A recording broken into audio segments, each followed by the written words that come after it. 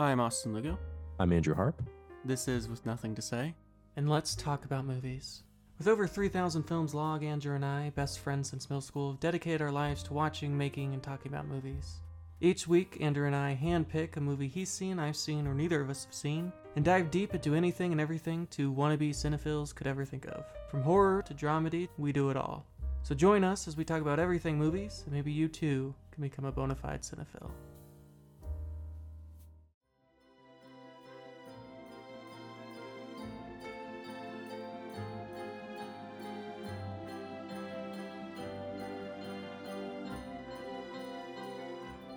Hello and welcome back to another episode of a cozy Christmas podcast.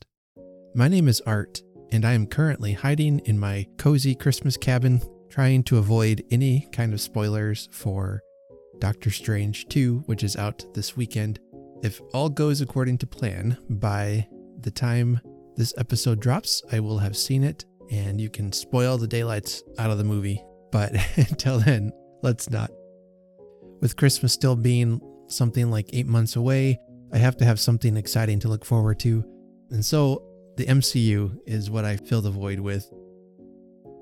I'm really looking forward to this episode as I read the third portion of The Burglar and the Blizzard by Alice Miller.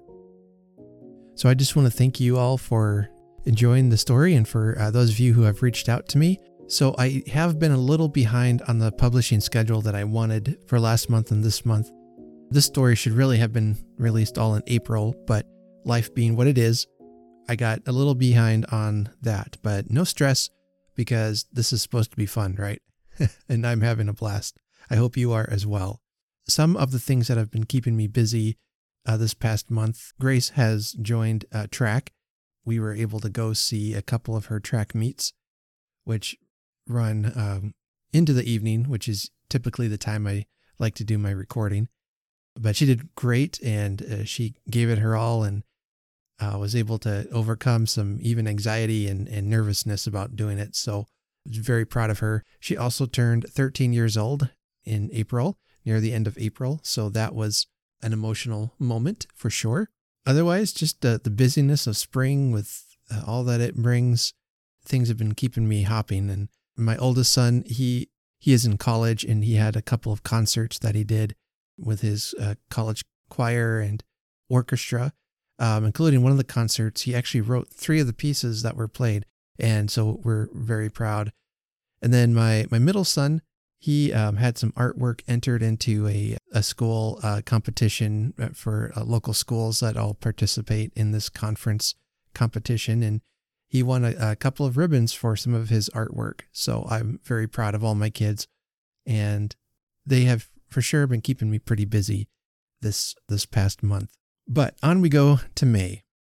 And as we wrap up this story and we look ahead for this month of reading, I just want to remind you that the reading prompt for May is the Hallmark Movie Challenge. And quite simply, you just need to read a book that's cozy, a book that you find cozy. It could be a Christmas book. It can be a non-Christmas book. I know there are plenty in both genres. And what I'm going to be reading this month is a book that's in the Beacon Bake Shop series written by Darcy Hannah. And she's written a cozy mystery series set in Michigan. It tells the story of Lindsay, who owns a lighthouse, and she runs a bakery out of her lighthouse. And then dead bodies start showing up, Murder, She Wrote style. So it's just a great series, and I'll be talking about those in greater length later on in the month, because I'm going to have Darcy on the show, and we sit down for an interview, and it was just a lot of fun. And if you want to get a sneak peek of that, I shared on my Cozy Christmas Facebook page the video and podcast link for my Bookshelf Odyssey podcast, which is the other podcast I do. And I had Darcy on that podcast, and we talked about her series as a whole. But coming up at the end of the month here in May, we're going to be talking about Christmas, and her one of the books in the series is a Christmas book, which has so far been my favorite one of the series. It's very good, a very enjoyable read. But we'll talk more about that as the weeks progress through May. But I think it's a series that you would enjoy if you like that cozy atmosphere. it really stands out above a lot of the other cozy mysteries I've read as just being a good quality cozy mystery. I mean, it has all the usual tropes and everything that we come to love about cozy mysteries, but just really well done. I will have the link to that episode to my other podcast on the Facebook page, and I think it's on my Twitter feed as well. All right, well, I want to be able to leave time to finish up the rest of the story. We have chapters 5 through 7 of The Burglar and the Blizzard by Alice Miller. And where we left off, Jeffrey had indeed gone up to McVeigh's cabin, and much to his surprise, or not, he finds McVeigh's sister is in fact real and is there. So Jeffrey brings Cecilia back with him through the cold weather, through the blizzard, back to his house, and they warm up by the fire. And I love the corny love story this has turned into as well. It's I don't know. This has given me some cozy vibes. This would make a great story to fulfill the May prompt as well, if you'd like to use it for that. But so we're going to pick up where we left off, of course, and find out what happens next as Jeffrey has to weigh some decisions. We're left not really knowing if Jeffrey's going to tell Cecilia about her brother or not. And how is this all going to end once the blizzard stops? Will they even take time to celebrate Christmas? Well, these are things that the story will answer. So if you're ready, let's go ahead and make ourselves comfortable and grab a cup of tea and settle in by the Christmas fire as we enjoy the final part of The Burglar and the Blizzard by Alice Duer Miller. Chapter 5. Cecilia was not in the library, and McVeigh, without comment on her absence, turned at once to his book. If you won't think me impolite, Holland, I'll go on with my stern. Conversation is always a great temptation to me, but I have so little opportunity to read that I feel I ought not to neglect it, especially as your books are so unusual. He settled himself to Tristram Shandy with appreciation, but Geoffrey could not read. He sat, indeed, with the book open on his knee, but his eyes were fixed on the carpet. The knowledge of the girl's presence in his house distracted him like a lantern swung before his eyes. He gave himself up to steeping himself in his emotion, which, in some situations, is the nearest thing possible to thinking. Geoffrey's success with women had been conspicuous, as was natural, for he was good-looking, rich, and apparently susceptible. As a matter of fact, however, his susceptibility was purely superficial, and for this very reason he was not afraid to give it full sway. The deeply susceptible man learns to be cautious, to distrust his feelings, but Geoffrey had always too truly recognized his fundamental indifference to have any reason to distrust himself. He had never been in love. Like Ferdinand, he, for different virtues, had liked many women, although in his case it had not always been necessarily virtues that had attracted him. But there were certain women who had always appealed to him for some conspicuous quality or characteristic, who for one reason or another pleased him, to which one side or another of his nature responded. He had often thought that if he could make up a composite woman of all of them, he might be in great danger of falling in love.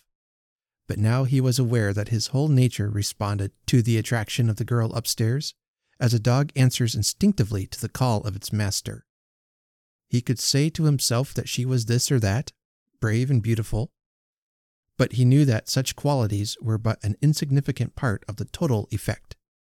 His reason could find causes enough to approve her, but something more important had gone ahead and made straight the paths of his reason, something which transcended it, and which, in case of a divergence between the two, his reason could never overcome. For, of course, the realization of McVeigh and all his presence implied fell coolly upon his exaltation. By no means had Geoffrey said to himself in so many words that he was in love. Far less had anything so definite as marriage crossed his mind. He was too much in love to be so practical. He only knew that McVeigh's merest existence was a contamination in a tragedy. He had been sitting thus for some time, when he heard her step on the stairs. He rose and met her in the hall, whence he could still keep his eye on McVeigh's studious figure in the library. She was dressed in his sister's sables, ready for departure. They looked at each other a moment in silence, he appealingly, she with a cold blankness that seemed to say that not even a look could make her take further notice of him as a living being. "Have you really been thinking that I wanted to turn you out?" he said with directness. "I have not been thinking about the matter at all," she answered, turning her head a little aside from his direct gaze. "But I do think so, of course. After all, why should you not wish it?" You think me likely to want anything that would part us? That is the way my manner strikes you?" He was surprised to find his voice not absolutely steady. She favored him with a short stare from under her lids.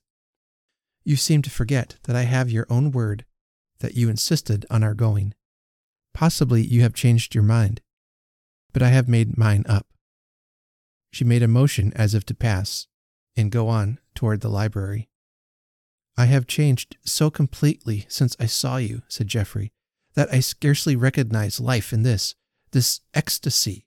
That is the only change. Am I likely to turn you out when I have been waiting all my life for you to come?" It had been with her own dream, her own credulity with which she had been fighting quite as much as with Holland, and the charm began to work once again. She said very coolly, "You are very kind, but as you said, we ought to be starting, or have you forgotten saying that? Be just. You knew I was going too. You knew I urged our going because... Well, why?" Her look was still from half-shut lids, but the lines of her mouth had softened by not a little. "There is a danger of being snowed up here. Now, I appreciate that there would be a greater danger in starting out so late, and equally desperate for me, whatever we do." "Desperate?" "If you only want an opportunity to think so meanly of me, to hate me, as your look said." "I do not hate you." "You are very eager to be rid of my company." "I did not understand." "You are going to stay?" "Until we can go safely." "Not longer?" As this was a question obviously impossible to answer directly, she said, "We are under sufficiently large obligations to you already." And Geoffrey, about to answer, looked up and saw McVeigh was observing them with satisfaction, so that words froze on his lips. Here was the whole bitterness of the situation concentrated. To be observed at all in a moment of genuine emotion was bad enough, but to be observed by one who so plainly hoped to profit was unbearable. Never, said Geoffrey to himself at that glance of triumph from McVeigh's clear little eyes, never should any influence lead him to let a thief slip through his fingers. He realized, too, for the first time, that he could not hope for another word alone with Cecilia. McVeigh must always be present. It was a hideous sort of revenge that every waking minute must be spent in the man's company. Geoffrey had not appreciated the full meaning of his instructions to McVeigh to keep always in sight. Not a word or a look could be exchanged without McVeigh's seeing and rejoicing. Yet, in spite of his irritation, he could not but admire the sort of affectionate swagger with which McVeigh rose to greet her, as if the brother of so tender a creature must remember his responsibility. "Well, my dear," he said, sitting down beside her on the sofa. "Feel better? Really a terrible experience. Holland has just been telling me about it, saying how well you behaved." Geoffrey favored him with a scowl behind his back. "A perfect heroine, so he says." "Mr. Holland is very kind," said the girl. "Kind?" cried McVeigh enthusiastically. "Kind? I should rather think he was. Why, I could give you instances of his kindness." "You need not trouble," said Geoffrey. McVeigh smiled at his sister as much as to say, "What did I tell you? So modest, so unassuming." To Geoffrey, this sort of thing was unspeakably painful. He was willing enough to meet McVeigh in a grim interchange over his strange combination of facility and crime, of doom and triviality. But when it became any question of playing upon Cecilia's unconsciousness of the situation, he writhed. Yet a little discernment would have shown him how natural, how encouraging, from his own point of view, her unconsciousness was. To fall in love thoroughly is sufficiently disconcerting. Which of us needs to be told that it is an absorbing process, that life looks different, and that all past experiences must be reviewed in the light of this unexpected illumination? And if this is true of the more usual forms of the great passion, what is to be said of a girl who, in a single day, sees and loves a rescuer, a handsome, powerful young creature who comes to her with all the attributes of a soldier and a prince, who comes not only to save and protect, but as host and dispenser of all comfort and beauty? It was not to be wondered at that she was dazzled and aware of one fact, one personality, that far from being able to draw shrewd conclusions from the little happenings going on before her, she was but dimly aware of the existence of her brother, of the world, of anything but Geoffrey. Presently, she said, as if trying to call up the picture, "And this is where you sat all night?" And if the thought was interesting to her, it was not on account of her brother's share in it. "Yes," returned McVeigh, springing lightly to his feet. "Here we sat discussing plans for your safety." He took a step toward the pair at the fire, and then, remembering, stopped. "Please move a little back, Holland," he said. "I want to get nearer the fire. I'm cold." "You can go to the fire," said Geoffrey with a gesture of permission. "Of course you can," said the girl. "Mr. Holland is not in your way, Billy." But Billy continued to eye his host. "Oh, no you don't," he said warily. "Not unless you move back. Do move, there's a good fellow." And Geoffrey laughed and moved, somewhat to the girl's mystification. She forgot to wonder, however, in pursuing the more wonderful train of thought which had already been occupying her. Suppose that their plans for her relief had been decided differently. Suppose her brother had come for her instead of the magnificent stranger. With what different eyes she might now be looking on life. This ecstasy, as Holland had defined it. Curious to know by what accident she had been so blessed, she asked, "Why was it, Billy, that you did not come after me yourself?" "Just what I said to him," replied McVeigh eagerly. "If I said once, I said a dozen times, Holland, it is my duty and pleasure. It is my right to go. But," McVeigh shrugged his shoulders, "when he once gets an idea into his head, it takes a gimlet to get it out." "Upon my word, Billy," the girl said indignantly, "I don't think you ought to talk like that even in fun. You know perfectly well that Mr. Holland only insisted on going because he thought he was better able to bear the physical strain." "Physical strain!" exclaimed McVeigh, coloring to the roots of his sandy hair from pure annoyance. "I don't know what you mean. Holland is, of course, a larger man than I, but not stronger." "Oh, well, as far as mere brute force goes, perhaps, but in the matter of bearing physical strain, you betray the most absurd ignorance. It is well known scientifically that medium-sized men like myself, when their muscles are at all developed, and you know my muscles, are better fitted for endurance than any of these overgrown giants." "Then," said she calmly, "if you knew you were better fitted, I can't see why you did not go." "Now you are not quite fair to your brother," said Geoffrey, interrupting, for McVeigh looked as if he would explode in another moment under the sense of injustice. "He did propose going himself, but I would not let him. I made it a personal matter." "Very personal," replied McVeigh with feeling. "I'll just explain how it was. Last night, as soon as I realized how bad the storm was, I made up my mind that I had better attempt to enter the house.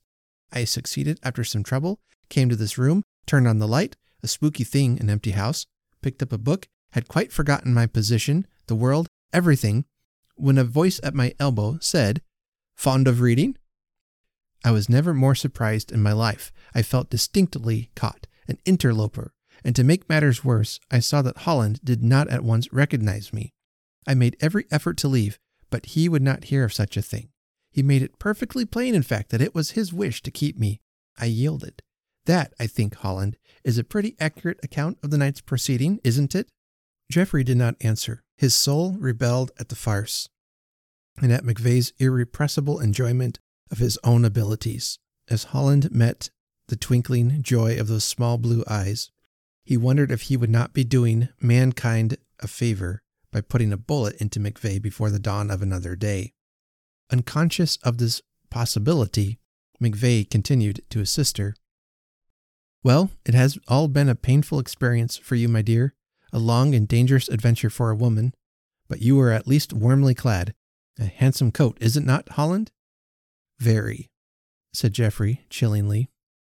Now that coat, McVeigh went on, unchilled, was a real bargain. I may say I paid nothing for it. Little more than the trouble of taking it home. Although from another point of view, its price was pretty high. Really, Billy, I don't think Mr. Holland is interested in our bargains. In some he is. Yes, indeed, said Geoffrey, eyeing McVeigh with a warning glance. I think I know of just about a dozen people who will want a circumstantial account of all of them. Now there, Holland, there's one of your Philistine words. Circumstantial. It takes all poetry, all imagination out of a subject. Do you know the only connotation, are you familiar with that word? The only suggestion it has for me is a jury? He scored distinctly. Geoffrey had nothing to say in reply. It was McVeigh himself who, disliking a pause, observed that it was almost time to begin on the preparation of the Christmas dinner. They all rose as if glad of a break. As they passed out of the door, Geoffrey laid his hand on McVeigh's arm. Why do you deliberately try to exasperate me? He said. McVeigh smiled. Why do little boys lay their tongues to lampposts in freezing weather? Don't I amuse you? Be candid. No. McVeigh looked regretful. As I remembered you, Holland. As a boy, you had more sense of humor, he said gently. Chapter 6. In the kitchen, McVeigh made it evident that his talents were for organization rather than for hard labor. He drew a chair near the wall and, tilting back at his ease, watched Geoffrey and Cecilia at work. Geoffrey, engaged in lighting the range fire, looked up at her as she moved about filling the kettle and washing out pots and pans, and thought that he and she presented the aspect of a young couple of the laboring class, with no further ambition than to keep a roof over their heads. He almost had it in his heart to wish that they were. She proved herself infinitely more capable than the two men had been, discovering tins of butter and soup and sardines, a package of hominy, apples and potatoes in the cellar, and an old box of wedding cake, which, with a burning brandy sauce, she declared would serve very well for plum pudding. Manual labor was such a novelty to Geoffrey that he soon forgot even his irritation against McVeigh, and the triangular intercourse was more friendly than before, until marred by an unfortunate incident. He was standing in the middle of the kitchen with a steaming pot in each hand, when McVeigh, without warning, advanced toward him, handkerchief in hand, exclaiming, "My dear fellow, such a smudge on your forehead. Pray, allow me." "Look out!" roared Geoffrey, realizing how easily in another second his revolver might be taken from him. The tone was alarming, and McVeigh sprang back 10 feet. I was afraid of burning you with the soup," Geoffrey explained politely. "I own you made me jump," said McVeigh. The girl said nothing, and Geoffrey feared the incident had made an unfortunate impression on her. It appeared to be completely forgotten, however, when they presently sat down to their Christmas dinner, of which they all expressed themselves as inordinately proud. There was canned soup and sardines and toasted biscuits, canned corned beef, potatoes and fried hominy, bacon and a potato salad, a bottle of champagne, and finally, the wedding cake. Now, to say that by the time dessert was put on table, McVeigh was drunk, would be to do him a gross injustice. All the more genial side of this nature, however, was distinctly emphasized. The better part of a quart of champagne had not produced any signs of intoxication. His eye was clear, his speech perfect, and he was more than usually aware of his own powers, confident of appreciation. As he finished his share of cake, he rose to his feet and, leaning the tips of his fingers on the table, addressed Geoffrey. "My dear Holland," he said, "I will not wish you a Merry Christmas, for it has already been as merry as it has lain within my poor capacity to make it. Let me, however, express my own gratitude to you for this delightful occasion. You have referred to the fare as meager, to our position as constrained, but believe me, I am not exaggerating when I say that I so little agree with you that I am confident that, during many of the remaining years of my life, I shall look back to this Christmas as one of unusual luxury and freedom. It is perhaps the warm glow of friendship that gilds all small discomforts. For in situations like ours, characters are tested, and yours, Holland," he paused impressively, "has stood the test." Geoffrey bowed gratefully, and McVeigh continued, "I have here a slight token in honor of the day. It is of little pecuniary value, but between us, Holland, pecuniary value is no longer mentioned. I feel that it will be recommended to you more than mere worth could recommend it by the fact that it is peculiarly my own as few human possessions can be said to be. I offer it," he said, drawing from his pocket a square, flat little package, "with best wishes for a happy new year." The idea that McVeigh was going to give him a present had never crossed Geoffrey's mind, and now it struck him as so characteristic, so perfectly in keeping with McVeigh's consuming desire to triumph in minor matters, that he was able to smile pleasantly and receive it appropriately. He exchanged a glance of real appreciation with the donor and received a grave bow in return. Cecilia smiled too. "I don't know exactly why you should think Mr. Holland wants your picture, Billy," she said. "It may be of the greatest service to him," said McVeigh. The girl turned to Geoffrey. "I can't make a speech like Billy's," she said, "but I have a small present for you which I hope you won't despise, because it is not new. I mean, I have worn it myself for some time, and I hope you will now, in remembrance of the time when you sheltered the houseless." She held out on her pink palm a flat gold pencil with a single topaz set in the top. The thing was of some value, and Geoffrey, looking up, caught McVeigh's eye, in which danced such a delicious merriment that Geoffrey's half-formed question was answered. McVeigh was undergoing such paroxysms of delight at the idea that Geoffrey was about to become a receiver of stolen goods that he could not well conceal it, and instinctively Geoffrey drew back his hand. The next moment he realized that he must at once accept the gift with decent gratitude, whatever he might choose to do with it afterward. But unfortunately the girl had noticed his hesitation. She said nothing whatsoever, but she closed her hand on the pencil, rose from the table, and left them to dispose of the remains of the feast as best they could.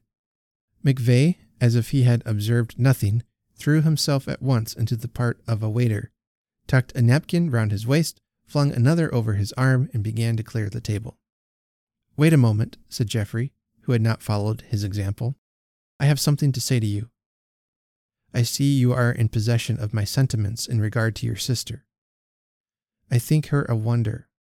That's all it is necessary for you to know." "Quite naturally, Holland. She is. "I won't discuss that with you. The point is that you seem to be under the impression that this will do you some good. Well, it won't.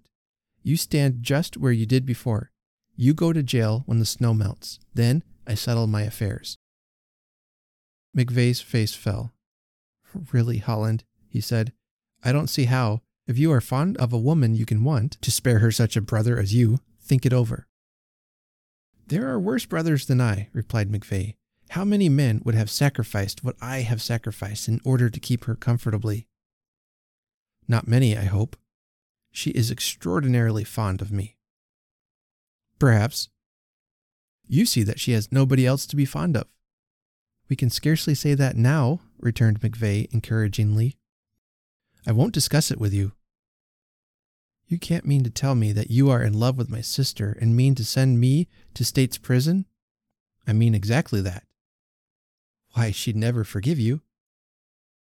Geoffrey thought this so probable that he had no answer to give, and presently McVeigh, who had been grumbling over the matter to himself, asked, "Are you serious, Holland?"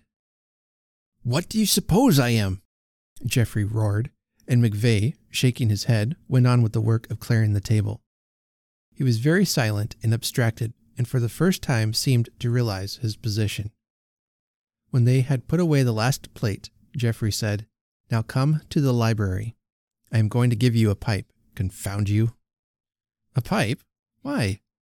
"Because I want to give your sister something, and I think she would be more apt to take it." "I'm afraid she is rather offended by the way you treated her little gift.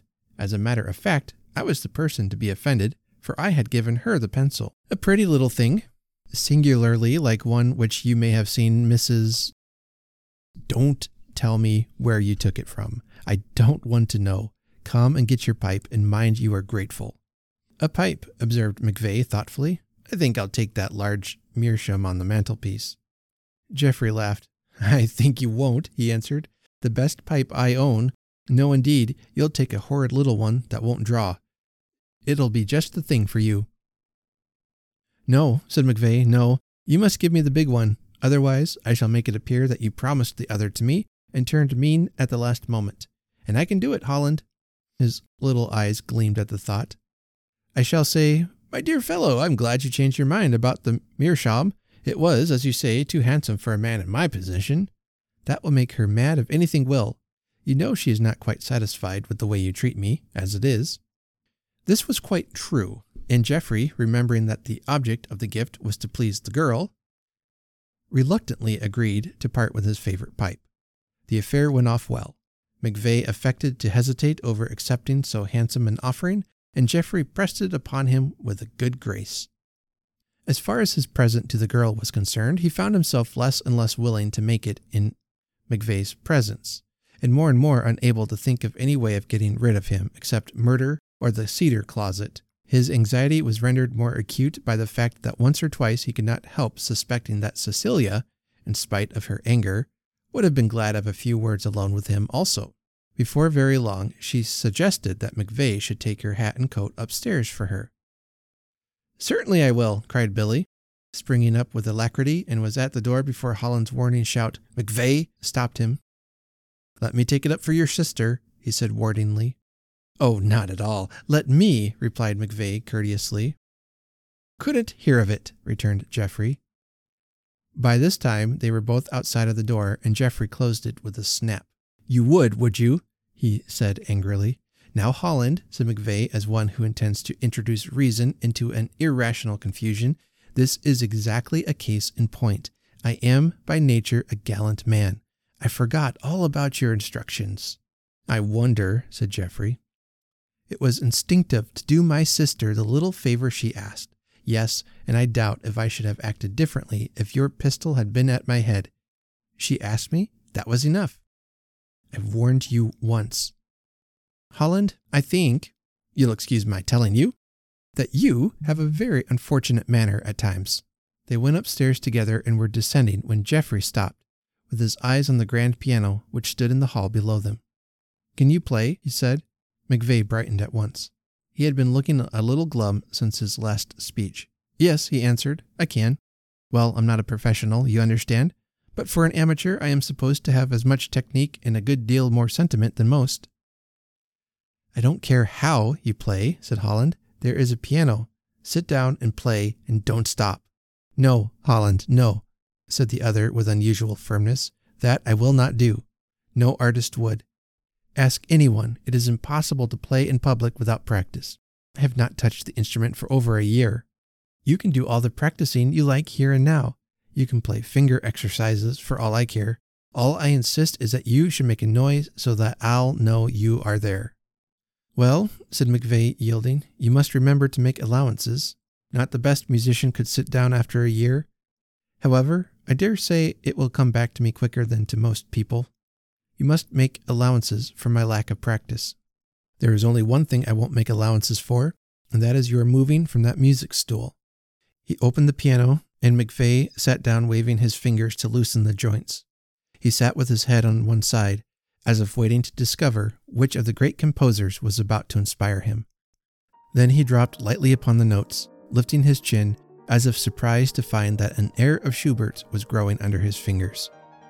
Geoffrey was astonished to find that he really was, as he said, something of an artist. He waited until he was fairly started and then returned to the library. Is that Billy? Said the girl. It must be a great pleasure to him to have a piano again. He is so fond of music. He was not as eager to play as I to have him, said Geoffrey. He came back quietly and stood looking down at her for a moment. Then he said, stretching out his hand, I want my Christmas present. I have none to give you. You had. I've changed my mind. Why? For the first time she looked at him. Mr. Holland, she said, you must think me singularly unobservant. Do you suppose I don't see that you dislike my brother? You refused the pencil. You did refuse it plainly enough, because Billy had given it to me. I will not offer it to you again. I know that Billy sometimes does rub people up the wrong way, but I should think anyone of any discernment could see that his faults are only faults of manner. She said this almost appealingly, and Geoffrey, unable to agree, turned with something like a groan, and resting his elbows on the mantelpiece, covered his face with his hands. Do you suppose that he does not see how you feel toward him? Are you by any chance assuming that he bears with your manner on account of his own comfort? You might at least be generous or acute enough to see that it is only for my sake that he exercises so much self-control. He does not want to make my position here more unendurable by quarreling with you. It makes me furious to see that you force him to put up with you, the way you speak to him and look at him as if he were your slave or a disobedient dog. His self-control is wonderful. I admire him more than I can say. And is my self-control nothing? He asked, without moving his hands from his face. Yours? I don't see any exercise of yours. Circumstances have put us at your mercy. You are rich and fortunate, and as insolent as you choose to be. Self-control? I don't see any evidence of it. No, he said, and turning, looked at her with a violence that might have set her on the right track. Under his eyes, she looked down and probably in the instant forgot all that she had been saying and feeling. For when he added, I love you, her hands moved toward his, and she made no resistance when he took her in his arms. Chapter 7. McVeigh was left so long at the piano that he finally resorted to a series of discords in order to recall himself to Holland's mind. His existence, if he had only realized the fact, was so completely forgotten that he might have made his escape with a good half-hour to spare before either of the others appreciated that the music had ceased.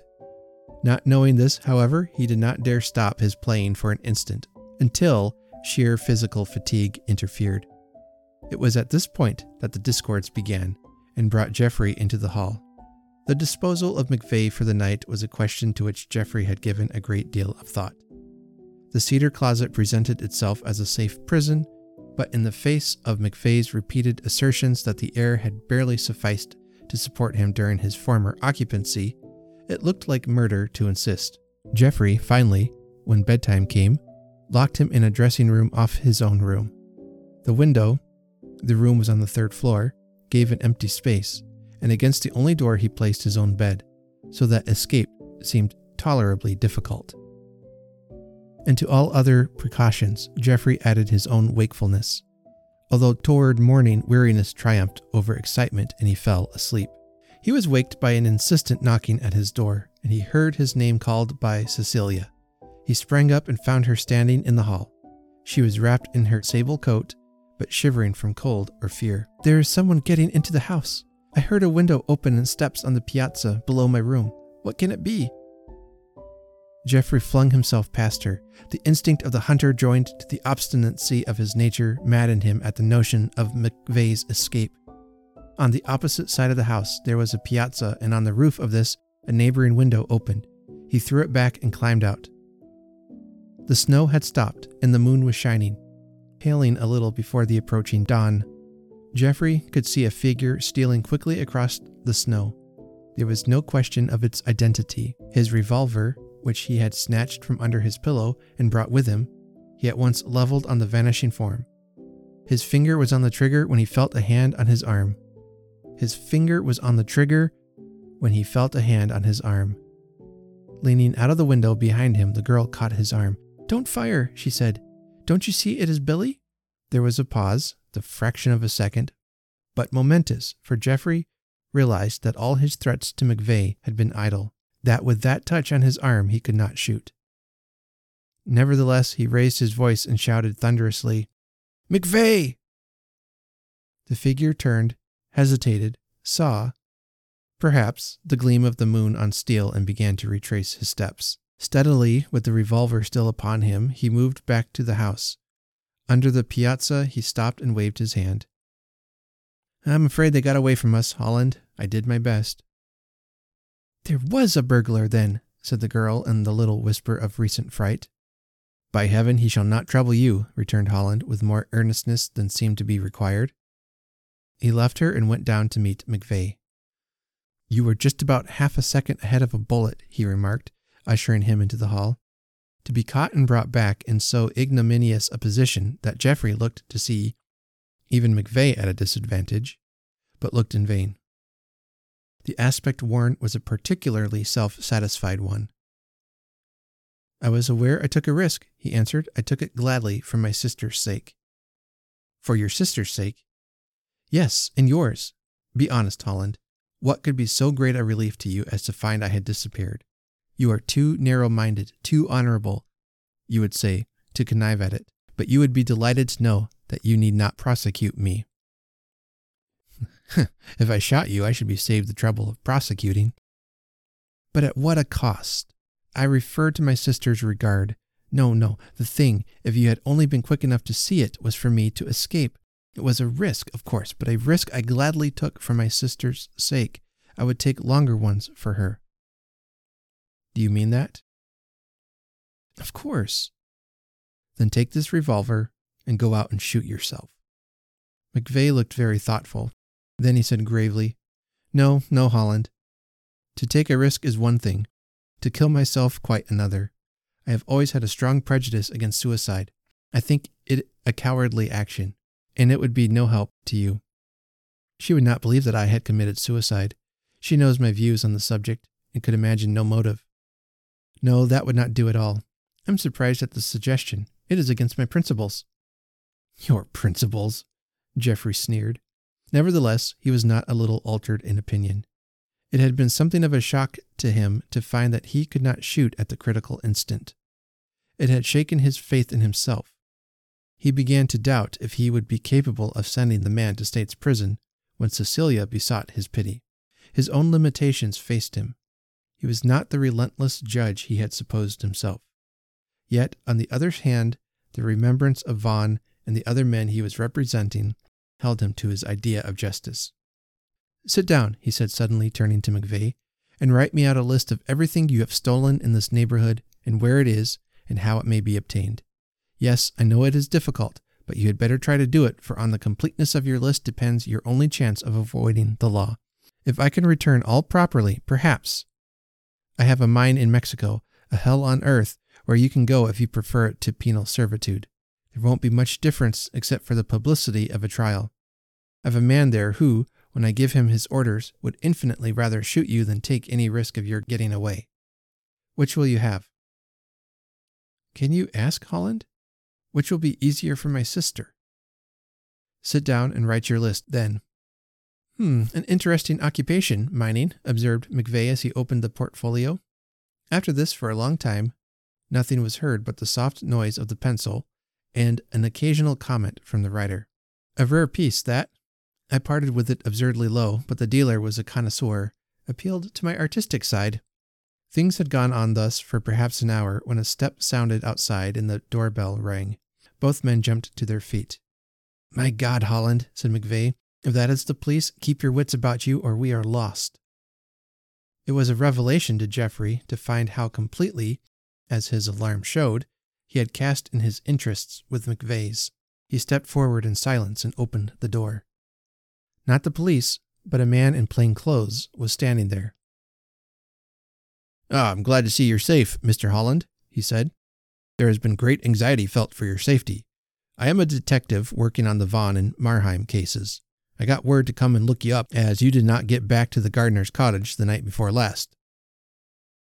The snow detained me, said Geoffrey slowly.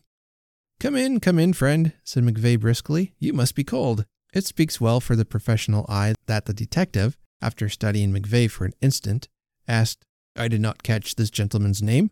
Who is he? There was a barely perceptible pause. Then Geoffrey answered coolly, That is the man you are after. Are you crazy, Holland? Shouted McVeigh. What, the Vaughan burglar? You caught him without assistance? Envy and admiration struggled on the detective's countenance. I must congratulate you, sir. Geoffrey allowed himself the luxury of a groan. You needn't, he said. I am no subject for congratulation. I can't even prosecute him, confound him, for several reasons. We were at school together, and I can take no steps in the matter. But I can, said the detective. Indeed, it's my duty to. No, said Geoffrey, nor can you. This man cannot be sent to prison. Yes, I know, it is compounding a felony. Well, sit down, and we'll compound it. I could not agree to anything of the kind, said the detective. I don't see exactly what you can do about it. Geoffrey was deliberate and very polite. For reasons which I can't explain, but which you would appreciate, leave me no choice. I have to save this man from jail. If you intend to work against me, I shall simply let him escape at once. Don't draw your revolver, please. I prefer to be the only person with a weapon in my hand. He has made a list of all the things he has stolen, and I shall see that they are returned to their owners at any cost. Will you undertake to get him safely to a mine I own in Mexico? Once there, he can't get away. It is 45 miles from a railway. If you accomplish this, I will give you 10,000 to make up for the reward you didn't get. 5,000 down and 5,000 at the end of a year. I don't know what to say, said the man. It sounds like a bribe. It is, said Geoffrey coolly. I never received such a proposition, returned the man. That scheme won't do, Holland, put in McVeigh. Can't you see it lays you open to blackmail? From you? Said Geoffrey. I had thought of that, but you can't blackmail me at La Santa Ana, and if you get away and come close enough to blackmail me, I'll put you in prison without a moment's hesitation. I shall be in a position by that time to take care of the feelings of other people concerned. You don't understand me, answered McVeigh. I meant blackmail from this man. Oh, said Geoffrey civilly. I am convinced he is not a blackmailer. And besides, he won't get his second 5,000 for a year. And as I was saying to you, after a year, I don't so much mind having the whole thing known. My reputation will stand it, I think, if yours and his will. I'm no blackmailer, said this detective. If I accept, I'll be on the square. If you do, let me offer you a piece of advice, observed Geoffrey, and that is not to take your eye off that man for a single instant. He is a slippery customer, and you run a fair chance of not seeing my money at all if you give him the smallest loophole.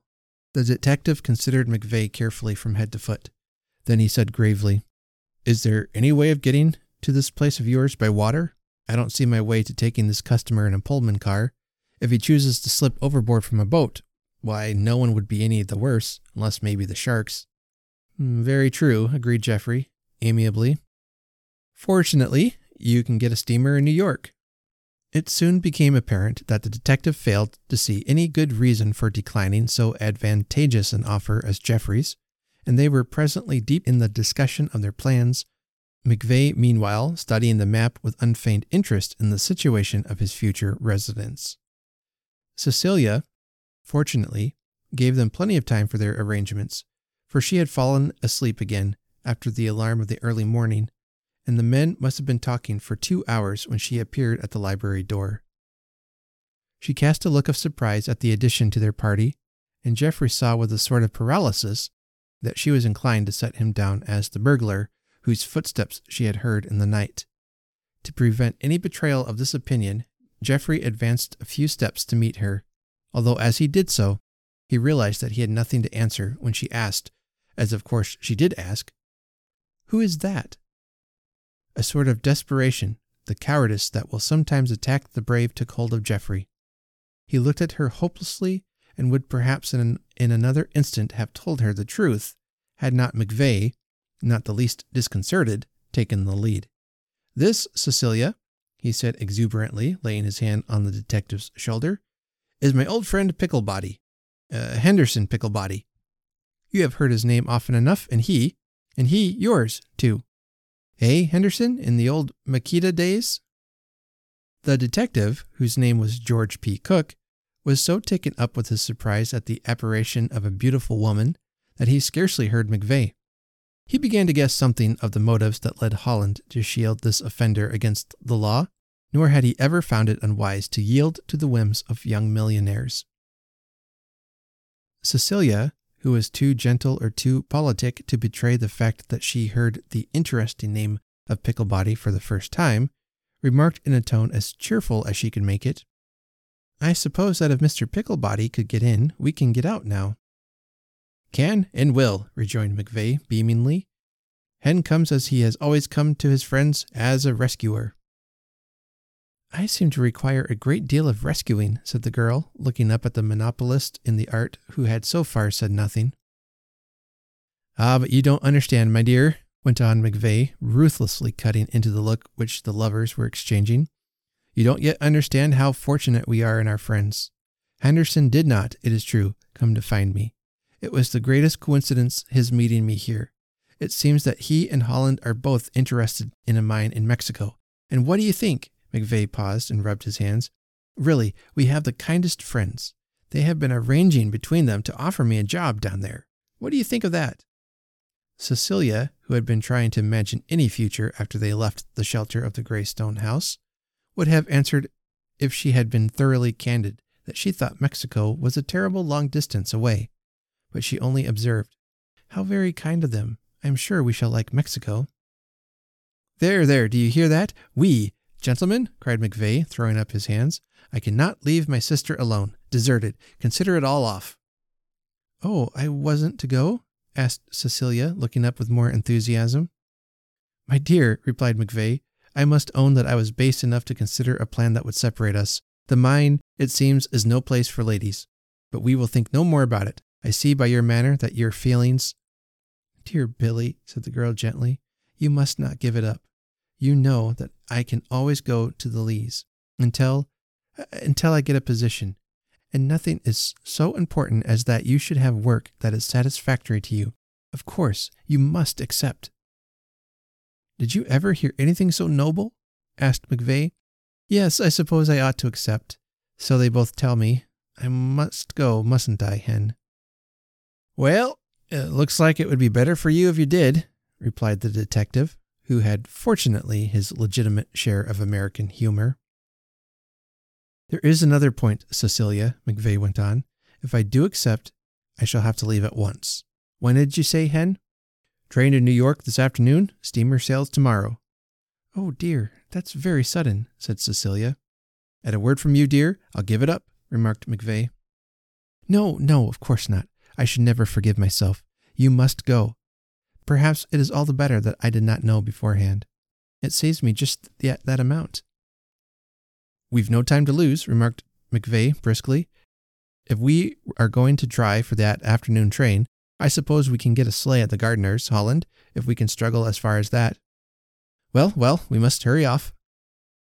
It was McVeigh who urged on the preparations for departure, hurrying his sister, flitting about the house at such a rate that the detective, who was of a soldier build, found it hard to keep up with. Nor was it only physical agility that McVeigh required of the unfortunate man.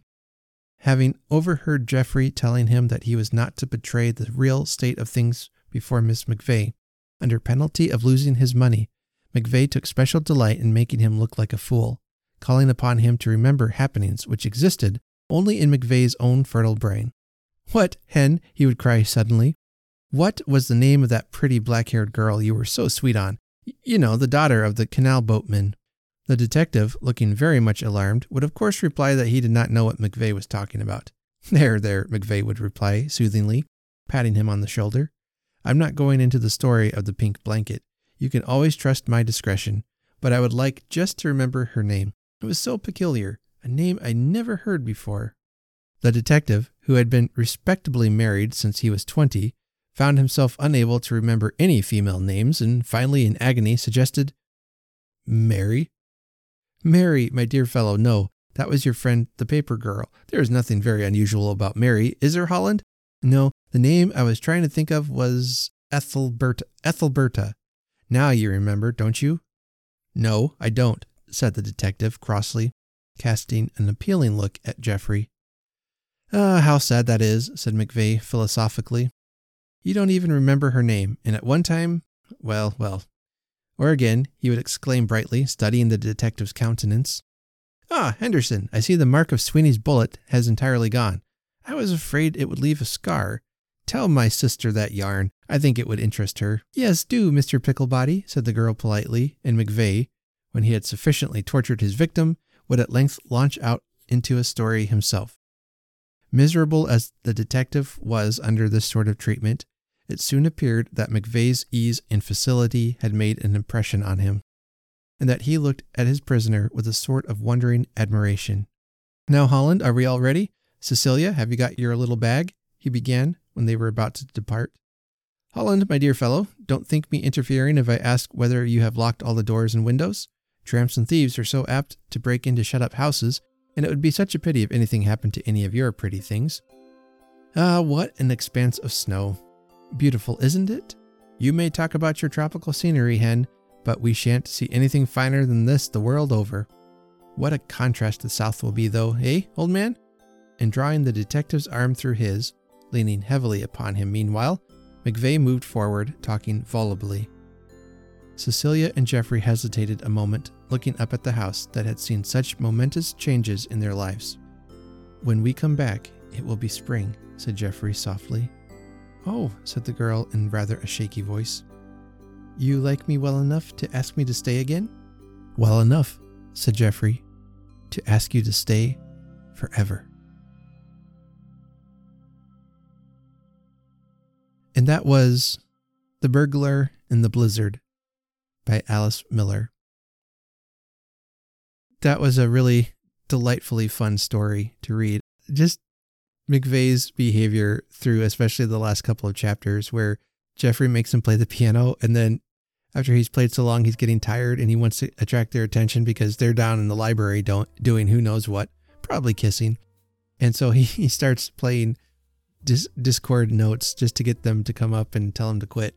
And then he keeps trying to wiggle out of situations at every turn. He's trying to get out of being sent to Mexico to work in a mine, but in the end he ends up going. And that part of the story was kind of different. I'm not sure if spending the rest of my life working in a mine, I think maybe that was a little too harsh of punishment for him, but he seemed agreeable with it and thought maybe his sister's happiness would be better off that way. It does protect her from any kind of shame or anger. Quite a loving gift, actually, of what McVeigh does. And Geoffrey, he's got an interesting sense of justice. I mean, he is hard-nosed Mr. Justice. You know, I was feeling for McVeigh by the end of the story. I thought, maybe you should just let him go. But Geoffrey's like, no, he stole. He's a thief. He needs to be punished. The wrong needs to be righted. So he comes up with a scheme, I think, that will help solve his sense of justice, but then also have McVeigh pay the penalty for what he did. And then in the background of all this is this really amusing love story where Geoffrey's just like already confessing his love to this woman he just met. So some of this is a bit ridiculous, but I think that's part of the charm of the story. I really liked it. It was so funny and such a fun story to read. I hope you did as well. So if you did, let me know what you think of the story in the comments. You can come to the Facebook page and find us there. Other places online, I'm on Instagram, Twitter, all those places. So you can find those in the show notes and come and find me and tell me what you think of the story. Well, after all that reading, my voice is feeling a little scratchy, so I think I will go ahead and say farewell for tonight. But as always, be sure to check out the show notes. You can find any details from this episode, any links of things I've mentioned, as well as a place you can find to help support the show in a financial way. So again, as always, let me encourage you to be kind to each other and to do good. And let us remember to honor Christmas in our heart and to try to keep it all the year. Have a very Merry Christmas.